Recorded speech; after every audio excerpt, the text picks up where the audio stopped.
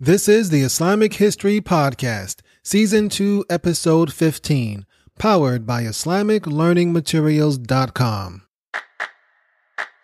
Welcome to the Islamic History Podcast from Islamic Learning Materials. This is where we take the history of Islam, peel back the layers, and add a little bit of spices, and serve it up in tiny little bite-sized pieces. And here's the man who's going to do all the cooking, Mutaki Ismail. Assalamu alaikum. Welcome back to the Islamic History Podcast. We will be closing out the first half of Uthman's caliphate.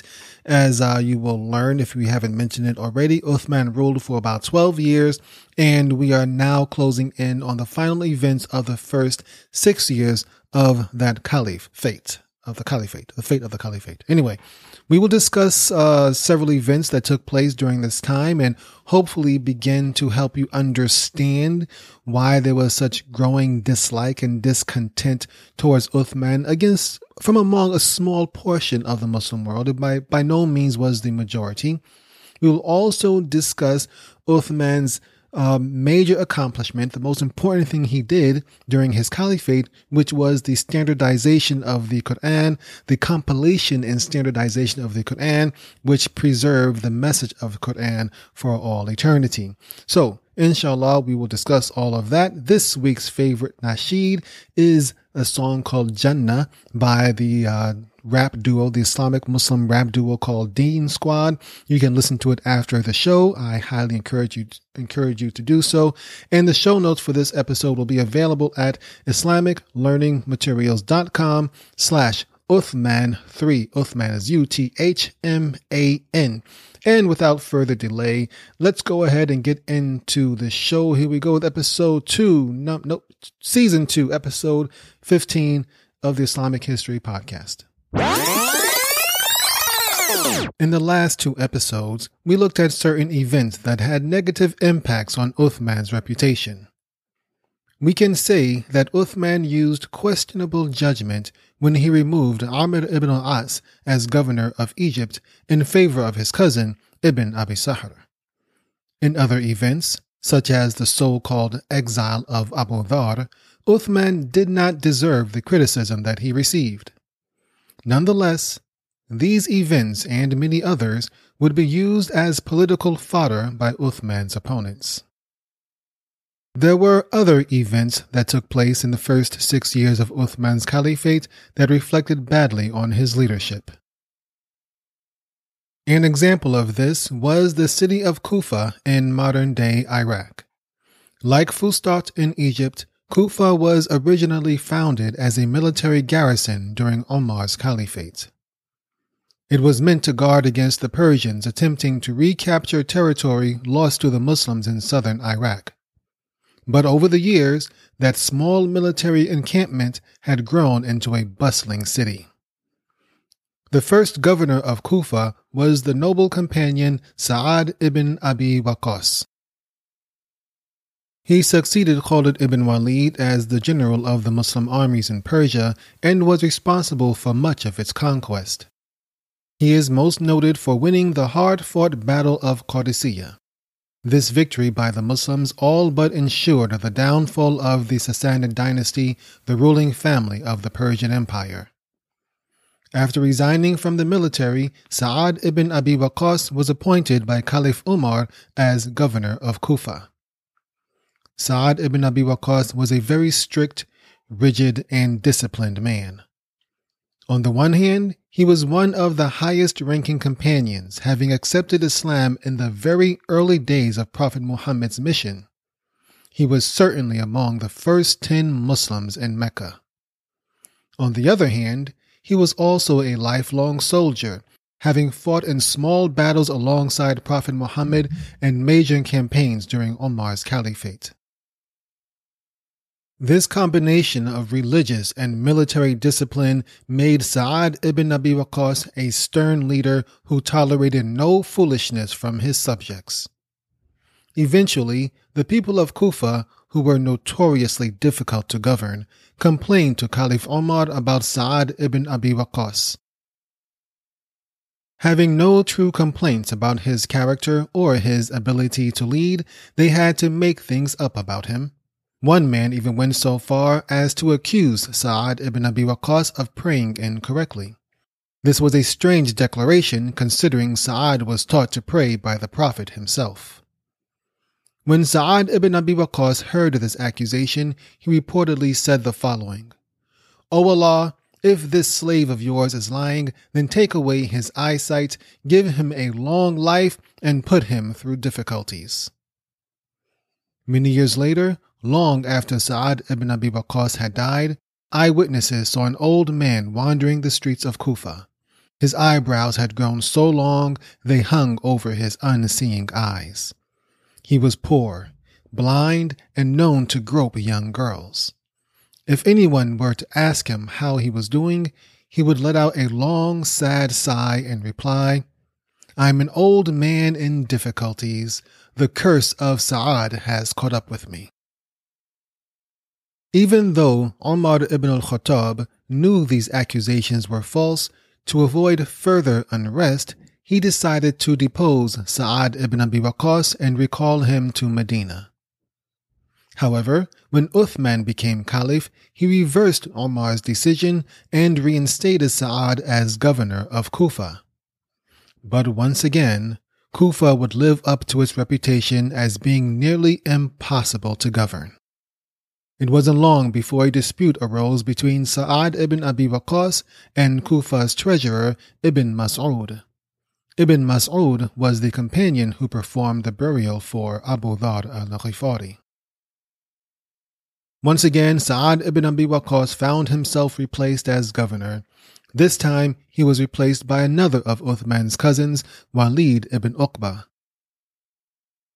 Walid ibn Uqba was also a companion, though not as prominent as Sa'ad ibn Abi Waqqas, Ibn Mas'ud, or even Abu Dhar. Nonetheless, it wasn't long before Walid ibn Uqba also ran afoul of the people of Kufa. They accused him of drinking wine with a former Christian poet who had recently converted to Islam. Such accusations were taken seriously and had severe repercussions. After all, this was a clear violation of one of Allah's commandments recorded directly in the Quran. Uthman responded by recalling Walid ibn Uqba to Medina and putting him on trial. Even though the primary evidence was only eyewitness accounts from the people of Kufa, it was enough to convict him. Walid ibn Uqba was immediately removed from his position and punished with 40 lashes. And the city of Kufa had its fourth governor in less than 10 years. But these changes in government did little to satisfy the residents of Kufa. They remained a restless and uneasy lot and blamed Uthman for their unhappiness.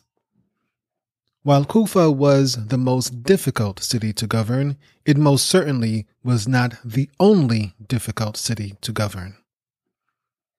Basra is another city in Iraq that began as a military outpost. Another high-ranking companion named Abu Musa al-Ash'ari was chosen by Caliph Umar as its first governor. Abu Musa remained governor until 2 years into Uthman's caliphate.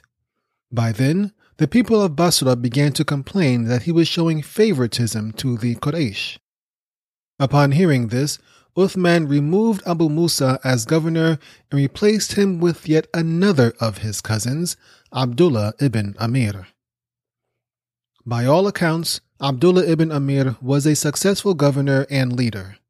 However, his appointment fed the idea that Uthman showed favoritism to his family members. There were 2 other incidents that contributed to the growing displeasure for Uthman. Both took place during the Hajj season of 649. Nowadays, when you make Hajj, the group you're traveling with will choose the Amir or leader to guide you through the pilgrimage rites. But back then, there was only one Amir, and that was the Caliph, or someone appointed by the Caliph. In 649, Uthman chose to make Hajj and lead the people through the various pilgrimage rites. To understand what happened next, we have to go back to the days of Prophet Muhammad, peace be upon him. Prophet Muhammad only made Hajj once in his life, and that was less than a year before he died. As it came so close to the end of his life, it is known as the farewell Hajj in Islamic literature. Our current understanding of the rules and rites of Hajj all come from this one event. It is reported that over 200,000 Muslims participated in the farewell Hajj. Hence, there were many eyewitnesses to the Prophet's actions. One of the rites of Hajj includes spending several days in the tent city of Mina, just outside the religious sanctuary. It is known that the Prophet shortened his prayers while in Mina during the farewell Hajj. Non-Muslims may not understand the concept of shortening the prayers. Muslims are encouraged to make an abbreviated version of their prayers when they're traveling. This is considered a convenience and a blessing for Muslims, allowing them to maintain their religious duties while in uncertain conditions. When Uthman led the Hajj in the year 649, he did not follow this convention. Since he owned a house in Mecca, he did not consider himself to be a traveler. When the Prophet had made the farewell Hajj many years earlier, his official residence was in Medina, over 100 miles away. Many people took exception to Uthman's decision. They were shocked that a close companion of the Prophet would violate one of his religious traditions, especially considering the two previous caliphs, Abu Bakr and Umar, had never done such a thing. The whispers began to spread, and one more item was added to the list of grievances against Uthman. Another event that happened during the Hajj of 649 was the case of a woman who was accused of adultery. She was a widow who had recently remarried.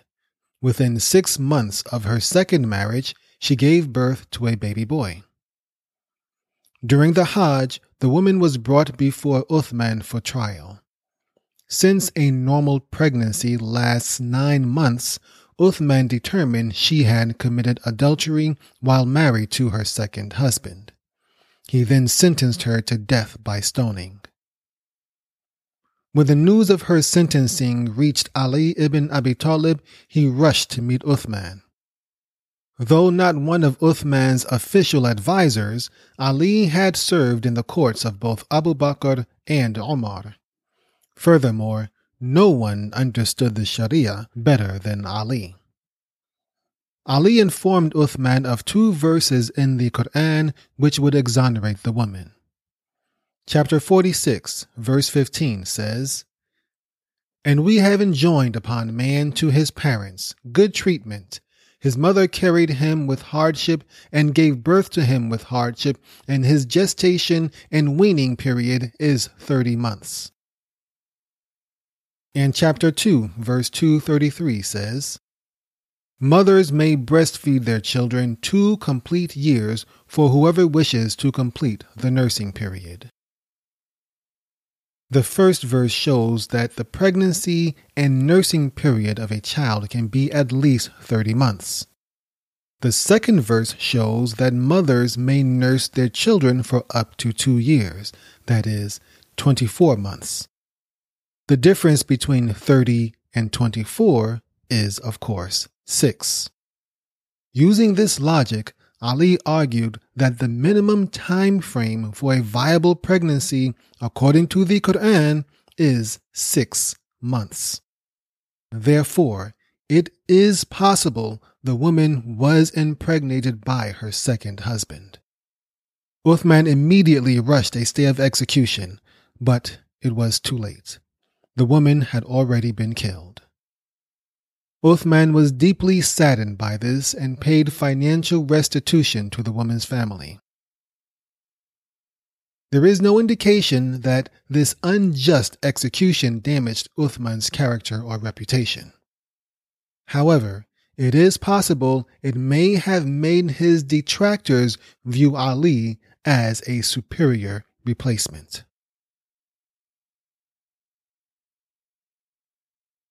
It is without question that Uthman's greatest accomplishment was the compilation of the Quran. It is also a great irony that this was one of the biggest complaints against him. In the year 651, about halfway through Uthman's 12-year caliphate, one of the Prophet's companions named Hudayfa was traveling through Iraq. While in Iraq, he was shocked to hear people boasting about their Quran recitation. He was even more shocked by the different styles of recitation floating around the province. The Quran had originally been revealed in the dialect of the Quraysh, a single tribe in Mecca on the western coast of the Arabian Peninsula. As Islam spread beyond the peninsula into North Africa and Central Asia, the message of the Quran went with it. However, there was no printing press nor any standard version of the Quran. Therefore, it passed by word of mouth from one person to another. The Muslim community now not only consisted of hundreds of Arab tribes and their various dialects, but also Persians, Greeks, Turks, Kurds, Africans, Berbers, and many others for whom Arabic was not their first language. And without a standardized Quran to unify this diverse group, there were now various dialects and methods of recitation. Hudayfa recognized the potential consequences. Not only did the Quran run the risk of being watered down and losing its original message, these multiple methods of recitation could lead to multiple texts and eventually multiple Qur'ans. Hudayfa rushed to Medina and informed Uthman of what he saw and what he feared. Uthman agreed and began putting together a plan to curtail the fracturing of the Quran. Many years earlier, Abu Bakr, the Prophet's successor and first caliph of the Muslim world, faced a similar threat. It was barely a year after the Prophet's death, and he was dealing with a massive rebellion. During this rebellion, dozens of Hufadh, or memorizers of Quran, lost their lives fighting against the rebellion. Umar ibn al-Khattab, Abu Bakr's primary advisor at the time, feared the Quran would be lost if too many Hufadh were killed. Umar convinced Abu Bakr to create a standard version of the Quran. Abu Bakr then commissioned the companion Zayd ibn Thabit to compile the various texts of the Quran into one collection. When Zayd had completed his work, he submitted it to Abu Bakr. Upon his death, Abu Bakr passed the book on to his successor, Umar ibn al-Khattab. When Umar died, his daughter Hafsa, who was one of the Prophet's widows, took possession of it. This book would be the standard upon which Uthman would base his compilation. And like Abu Bakr before him, he commissioned Zayd ibn Thabit for the job. Zayd put together a group of trusted scribes, retrieved the original book from Hafsa, and began making several copies. Some reports state the group made 5 copies, others say 6. Once completed, these copies were taken to the 6 major regions of the Islamic Empire. An order was given that all other versions of the Quran were to be burned. It is here that we must make a clarification for our Western listeners. In the West, burning books is considered the highest form of ignorance and disregard for knowledge and enlightenment. But in Islam, the only way to properly dispose of the Quran is by burning it. Most other forms of disposal, such as tossing it in the garbage, would be considered dishonorable. Therefore, even today, old Qur'ans are still incinerated rather than thrown away. Uthman also ordered that all future copies of the Qur'an had to come from his official version. And from that point onward, Uthman's Codex, as it has come to be known, is the only accepted compilation of the Qur'an. Even the Shiites, who have a generally unfavorable view of Uthman, use the same book based upon his Codex. Today, Uthman's Codex is accepted without question, and most of the Muslims of his time accepted it also. But there were many who did not, and many who resented their Qur'ans being confiscated and burned. Even some companions refused to accept Uthman's Codex. Ibn Mas'ud, the same companion who buried Abu Dharr, continued to recite the Qur'an in his own preferred way. He stated that was how the Prophet taught him, and he saw no reason to change for anyone. Without a doubt, this move by Uthman ensured the veracity and authenticity of the Qur'an and prevented its fracturing. It would be his most important and long-lasting accomplishment. However, it would also feed into the overall discontent of a growing segment of the Muslim world. In closing out the first 6 years of Uthman's rule, we can see that there were many great accomplishments. These include the conquest of North Africa and the Caucasus, the creation of the first Muslim navy, and of course, the compilation of the Qur'an. And while most of the populace agreed with Uthman's rule, there was a portion who were dissatisfied with it. There were even some companions who disagreed with Uthman's decisions. In our review, we saw how Uthman did make some mistakes and had some errors of judgment. Compared to the two caliphs who came before him, Uthman did seem to appoint a disproportionate number of his family members to high positions. We may question his decision to remove several competent governors such as Amr ibn al-As, Sa'ad ibn Abi Waqqas, and Abu Musa al-Ash'ari only to replace them with his own cousins. However, other complaints against Uthman were misunderstandings or deliberately misconstrued by his detractors. These include the situation regarding the final years of Abu Dharr, not shortening the prayer during Hajj, and the burning of individual Qur'ans. Furthermore, Uthman was much softer in character than Omar, and many people took advantage of this and tried to get away with things that Omar would never have tolerated. Other factors that led to this discontent among certain people in the Islamic world had nothing to do with Uthman's leadership. Though there were still some military conquests, they were happening at a much slower pace. This meant less wealth coming into the empire and more men with idle time on their hands. In an attempt to combat poverty, Uthman's predecessor Omar had established government stipends. While these stipends did alleviate poverty for many, it left Uthman with a hefty financial responsibility. And in spite of these stipends, there was still a large gulf between the very wealthy and the very poor. And we cannot overlook that Uthman ruled over hundreds of thousands of conquered people. Many of them did not appreciate their new rulers and resented what they had lost in the old regimes.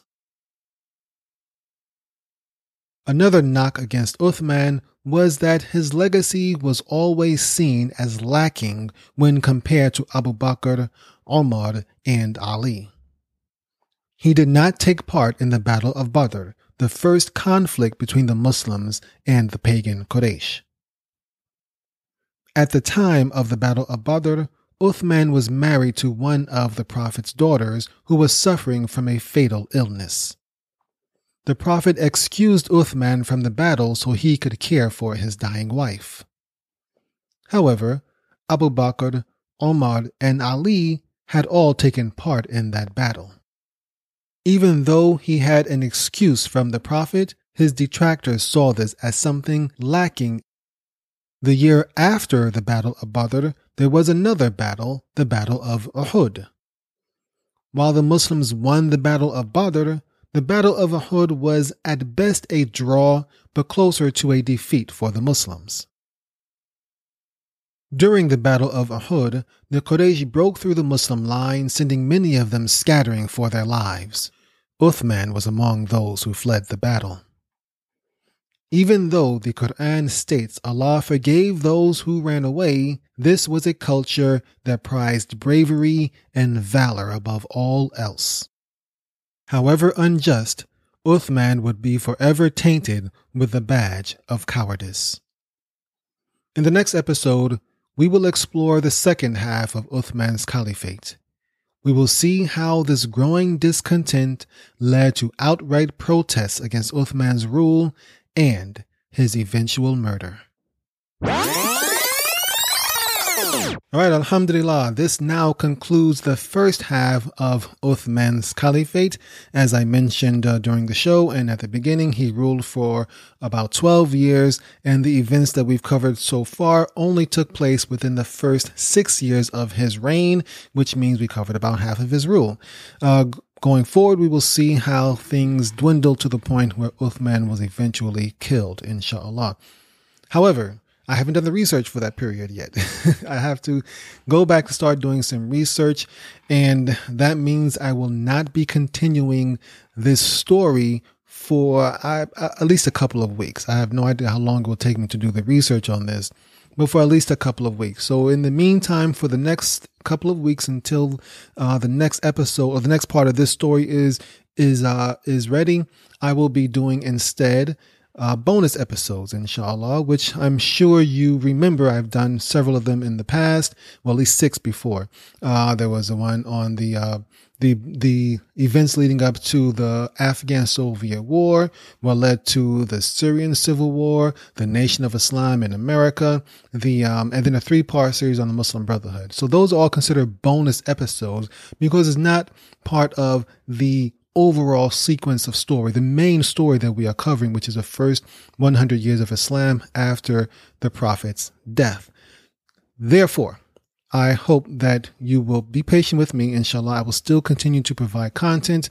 As I mentioned before, these bonus episodes, they're not heavily edited. I don't do a whole lot of research. I tend to keep my research reserved for what I can find online. I'm not going to go to the library if I don't have to. I'm trying to keep it simple, just to give you a little snack in between the full meals, if you kind of get my analogy there. So just bear with me for that, inshallah. I have no idea what the next episode will be about. If you have any suggestions, please, by all means, go to the show notes of this episode and leave a comment letting me know of anything dealing with Islamic history that you find interesting. And I will do a bonus episode on it, inshallah. Well, I will try to do a bonus episode. It depends on how obscure and how difficult it is to research. So if you have anything you want to know, by all means, give me some ideas, because I only got like 1 or 2 right now, and they may not, I don't know. Just go ahead, shoot me some ideas, inshallah. We'll see what we can do. Now, alhamdulillah, this podcast is doing very well among Islamic podcasts. Currently, this show ranks number 23 among all Islamic podcasts in iTunes. And this is according to the American version of iTunes. I haven't checked the other versions. There's a American version, there's a Canadian version, British version, all different sorts of versions from all over the world.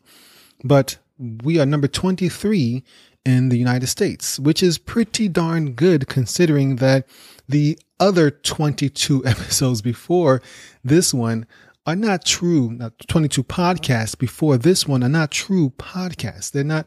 Well, first of all, most of them, hardly any of them are in English.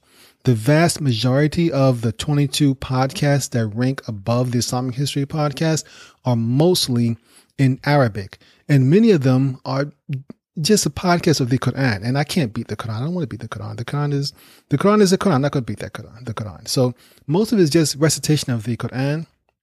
Many of them are also, almost all of them are in Arabic. There's a few English ones, but even those English speaking quote unquote podcasts are really famous Muslim speakers and lecturers like Uthman Ali Khan and Yasser Qadhi and Mufti Ismail Mink. It's their lectures. People just took them and compiled them and threw them on iTunes and called it a podcast. It's not a real podcast. Alhamdulillah, it's beneficial, but it's not a real podcast. But the point is that as far as English language, Islamic true podcast, this one, according to my own calculations, my own logic, is number one. Alhamdulillah. And I have first and foremost Allah to thank, but I also am grateful to you for continuing to support this podcast. Another strange thing I noticed is that for those top 22 podcasts under the Islamic category in iTunes, 9 of them are Shiite podcasts, and they're all in Arabic or Farsi. But I'm surprised, 9 of them. That's like almost half of 22. I mean, if you have 22 podcasts, how do you have like 9 of them being Shiites? And Shiites don't make up half the Muslim world. I don't know what's happening with that. Once again, the vast majority of them are Arabic and Farsi. As a matter of fact, all of the Shiite podcasts are in Arabic or Farsi. But I kind of see how it may happen because really I'm looking at the American iTunes, and it is, I do believe that Shiites have a much more high representation in the United States among all Muslims than they do the world over. The world over, they're roughly 15%. But in the United States, I think because of the conflicts in Iran in the past and then Iraq and even Lebanon, there's been lots of Shiite refugees to the United States, and that could possibly be why. Allah knows best, not really important. What is important, however, is that we have a new article on romanticmuslim.com for you. It is written by, once again, Sister Subhana Wahaj, who is the daughter of Imam Siraj Wahaj. Yes, I'm name dropping. She wrote this article called Love Languages, and it's all about improving communication among Muslim couples, among spouses. And I encourage you to go check it out. I will leave a link in the show notes, inshallah. The show notes will once again be at islamiclearningmaterials.com/Uthman3. Uthman, I'm spelling Uthman. So islamiclearningmaterials.com/Uthman3. Get a link to Sister Subhana's article. This week's favorite nasheed, as I mentioned before, is Jannah by Deen Squad. It is an Islamic version of the song Panda by the rapper Designer. That's it's quite a bit there, but the song Jannah is about seeking halal love and wealth, and how Muslims should be striving for Jannah above everything else. It's an interesting song. You'll be hearing it in a few minutes, inshallah, and I hope that you enjoy it. So, I think this song actually will go quite well with Sister Subhana's article. So go check it out, inshallah. We'll have the links in the show notes as well. Finally, before we wrap up, I want to ask you to continue to support this show with a monthly pledge. You can pledge as little as $4 a month. Links to do so, you can go to patreon.com/Islamic history. But if you don't want to remember that, just go to the show notes, islamiclearningmaterials.com/Uthman3, and there will be a link there where you can go and make a pledge on Patreon and help to keep this show running if you find it beneficial. And if you cannot support it financially, then at the very least, subscribe to it in iTunes. That helps to boost the popularity of the show, inshallah, making it more visible to more people. And once again, whatever you can do, you can also share it with your friends and families. There's a link on the show notes page at the website. Go ahead and just click on the links, share with your social media people, your friends, your family, your connection, your network, whatever you got out there. Share it with them. Who knows? They may like it. They may not like it. Doesn't matter. It's good. Just share it with them. Let them decide. You never know. Allah knows best. Only Allah knows. Okay. So please do that if you can, inshallah. And that's going to pretty much wrap it up for today. That's all the administrative stuff I got to talk about today. Once again, links to Sister Subhana's article, links to support the show, and the actual video for this week's favorite nasheed will all be available at the show notes page, which is islamiclearningmaterials.com/Uthman3, because this is the third episode about Uthman. I think you kind of got the logic about that. Uthman, I'm spelling Uthman. So with that, check out the show notes, and we are going to bounce on out of here to the tunes of Jannah by Dean Squad. Until next week, Assalamu alaikum wa rahmatullahi wa barakatuhu.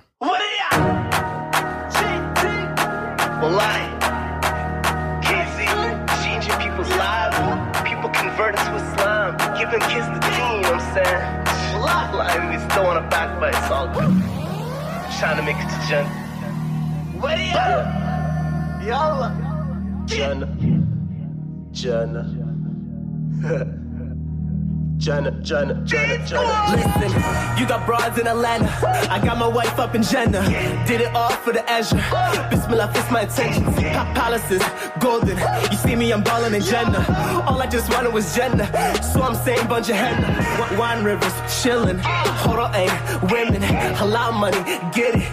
We go to Saudi, spin it. And this go to all of my Akis. To the sisters, the realest hijabis. Philistinis and straight Pakistanis. All my Arabs and killer Afghanis. You got broads in Atlanta. I got my wife up in Jannah. Did it all for the Ezra. Bismillah, fix my intentions. Palaces, golden. You see me, I'm ballin' in Jannah. All I just wanted was Jannah. So I'm saying bunch of henna.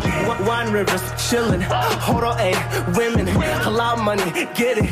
We go to Saudi, spin it. And this go to all of my Akis. To the sisters, the realest hijabis. My Somalis and straight Pakistanis. All my Arabs and killer Afghanis. Habib Albi, yo Akhi, bring that divine wine, because we about to enjoy this moment together. Alhamdulillah, we in Jannah. Ain't no astaghfirullah after that, you know what I'm saying? We worked hard for this. Got my wife up in Jannah. I'm praying Allah give me answers. Turning up in a hereafter. Allah's the best of the planners. Feeling like Adam, my wifey, my only companion. I did it all for the urge. I did it all for the urge. All of the deeds are granted. All of the seeds are planted. Ain't no more weeds in the garden. All of the hearts have been solved. Beautiful wives in Jannah. I pray that we make it to Jannah. Family, you should remember to follow the holy commandments. You gotta say the Shahada. You gotta pray to the Master. You gotta fast for the matter. You gotta be given zakat. You gotta journey to Mecca. You gotta be doing your Hajj. You gotta be doing your Hajj. You gotta try doing Hajj. The Ummah been calling me hero. Trump is the modern day pharaoh. You want my sin number? Well, they got a whole bunch of zeros. I smile to the world, brother. We brought a new style to the world, brother. Halal hip hop is the way to go. Have it gone played on the radio. SubhanAllah.